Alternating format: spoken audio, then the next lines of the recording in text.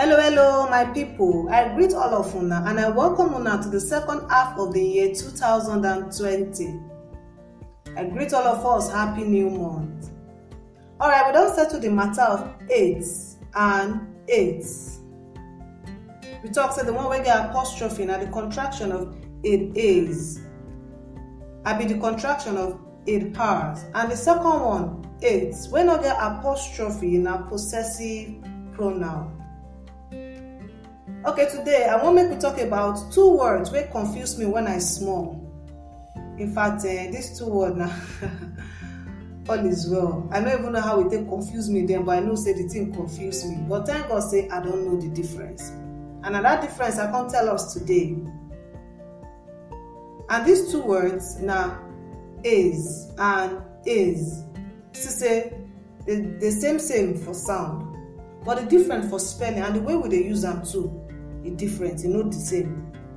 The first one, if we want to spell them, we go write H-I-S, is. The second one, we go write I-S, is. Same for sound. You see the first one, H-I-S, is.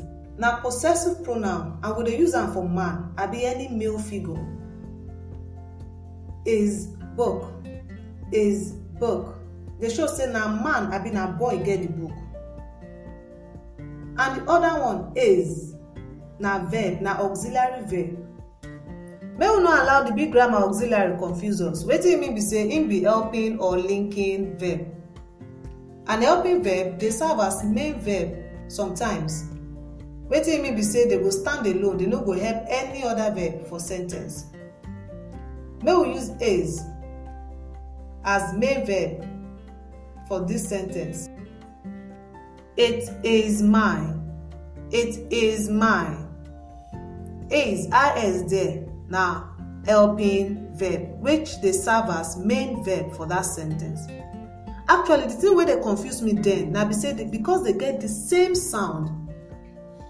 I no go talk am. I no come get say them different. If I want write is I go write HIS. Then I know say something wrong for what I don't write. But you know, just click for my mind say Ogbeni, nah, IS supposed write to not be HIS. But like I said earlier, I thank God so I don't know the difference.